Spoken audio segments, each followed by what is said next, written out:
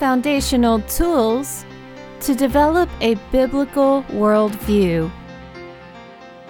Welcome to Mentoring Matters, a listener-supported program of SharonHearts.org.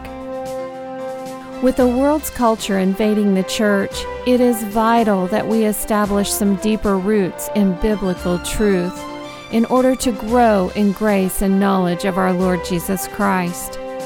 So join us now as we let the Word of God give us foundational tools to develop and maintain a biblical worldview. Hi, this is Sharon Hoskins. And this is Janie Ratzlaff. Jenny, I'm going to start us today in Philippians 2, verse 3. Let nothing be done through selfish ambition or conceit, but in lowliness of mind let each esteem others better than himself. Let each of you look out not only for his own interests, but also for the interests of others.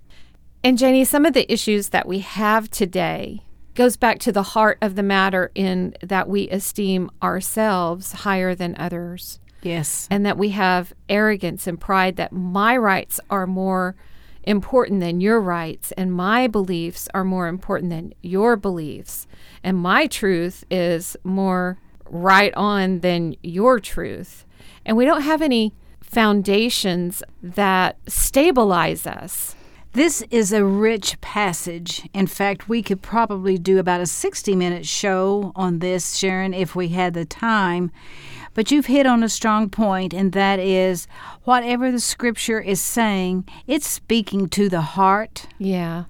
And many times we don't recognize where the deceitfulness is in our own hearts because we are new creatures in Christ. Yeah. And we have been given a new beginning.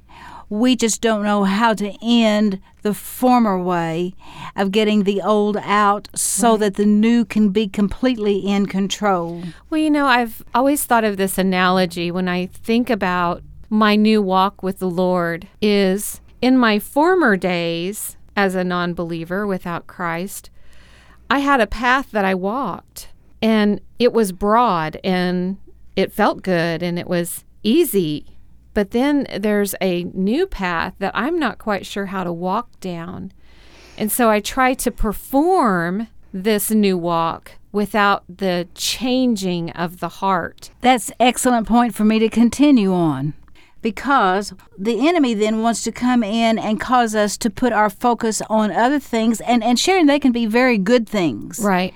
But still it takes us off of the person. It is the person of Jesus Christ, the work of Christ, the authority of the Bible that is to be where we are to focus and where we're to have our hearts as a priority. Right. And so I can remember being in churches when you talked about that the basic gospel was about the person of Jesus Christ, and they didn't understand that because they were too absorbed with the potlucks on Wednesday night and the additional functions. The outreaches. Yes, none of which is wrong. Right. But if it replaces the work and the person of Christ, it has to result in frustration and failure.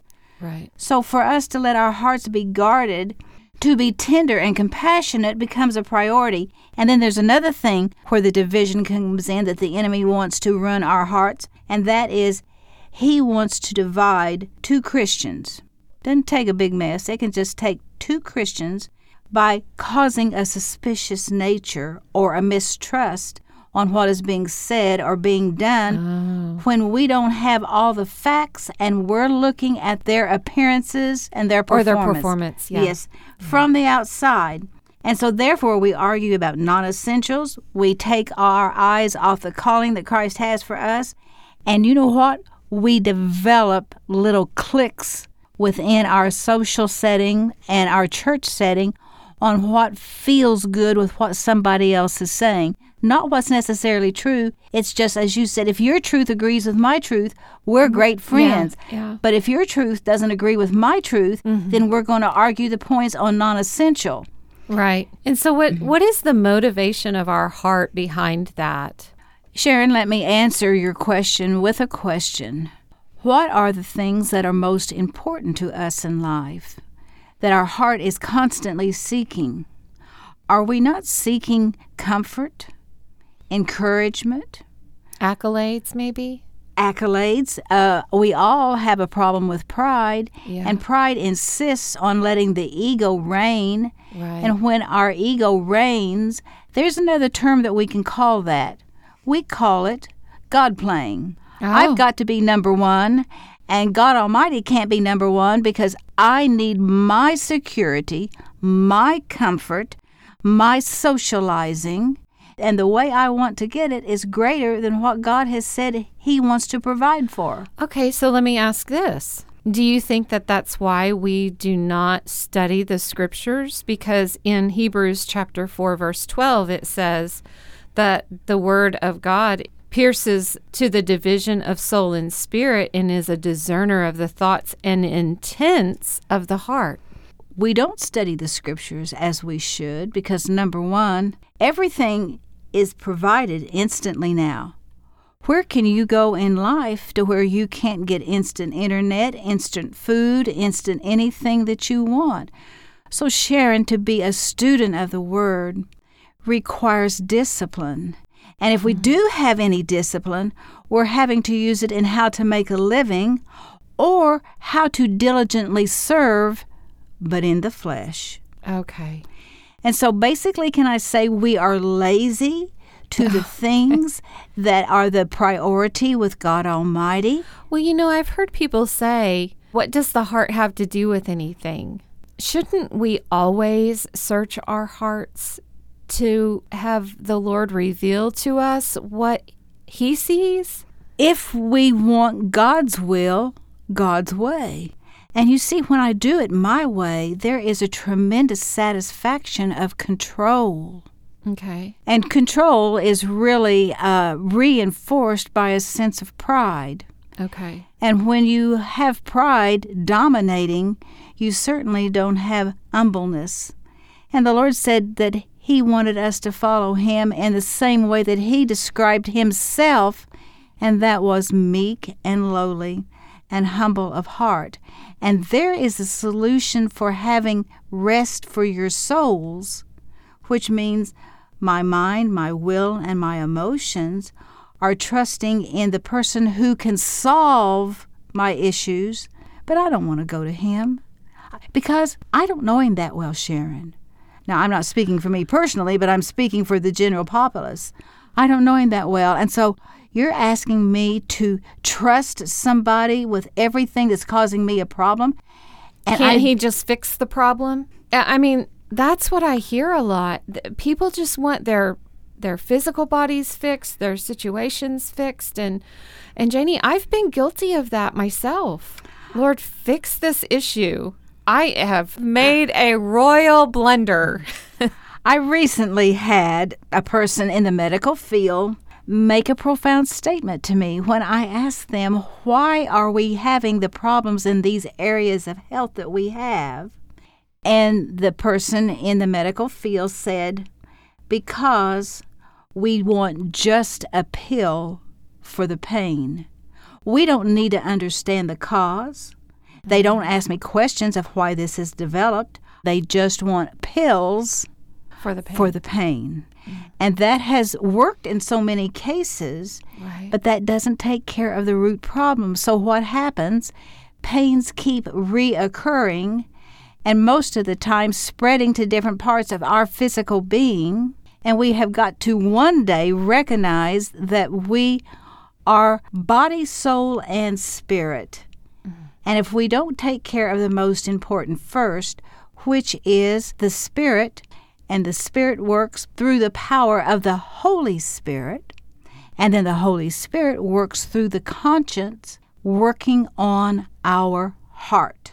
Wow. So the root of it all comes from the heart, right? It absolutely does. And there's one thing that medicine has taught me, that the head rules the heart.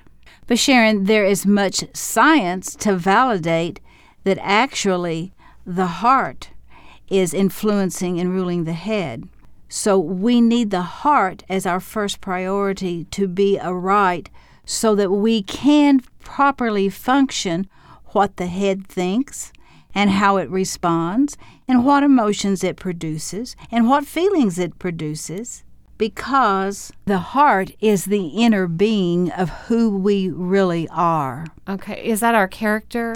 It includes character, but Okay. it's more than character. It's really all that we are in how we think, how we process our character, our disposition, our emotions, everything that we Okay. have in this body that we're living in. Okay. All right?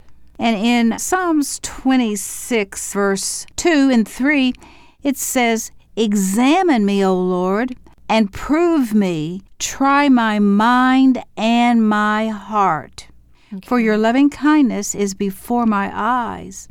And over in Psalms 27, he said, "I would have lost heart unless I had believed that I would see the goodness of the Lord in the land of the living."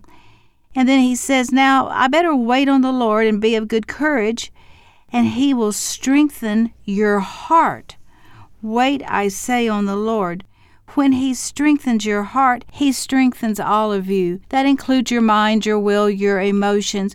But the heart is the base that the Lord says, guard your heart, for out of it proceed all the issues of life. So when we say, what does the heart have to do with anything, it has everything to do with who we are as beings. And we can look upon our heart and guard our heart, but because we know our heart can be deceitfully wicked, and who can know it, that's why we say, "Examine me, Lord, and prove me. Show me what's in my heart." And then we surrender our hearts, our whole being, unto him who is the strength of the heart, and all that we are will be because of all he is to us. And that's why mentoring matters. Mentoring Matters is a listener-supported discipleship program of Sharon Hart's ministry. Join a community seeking to grow in grace and knowledge of our Lord Jesus Christ, with resource materials available for the journey at SharonHearts.org. That's SHARIN Hearts.org.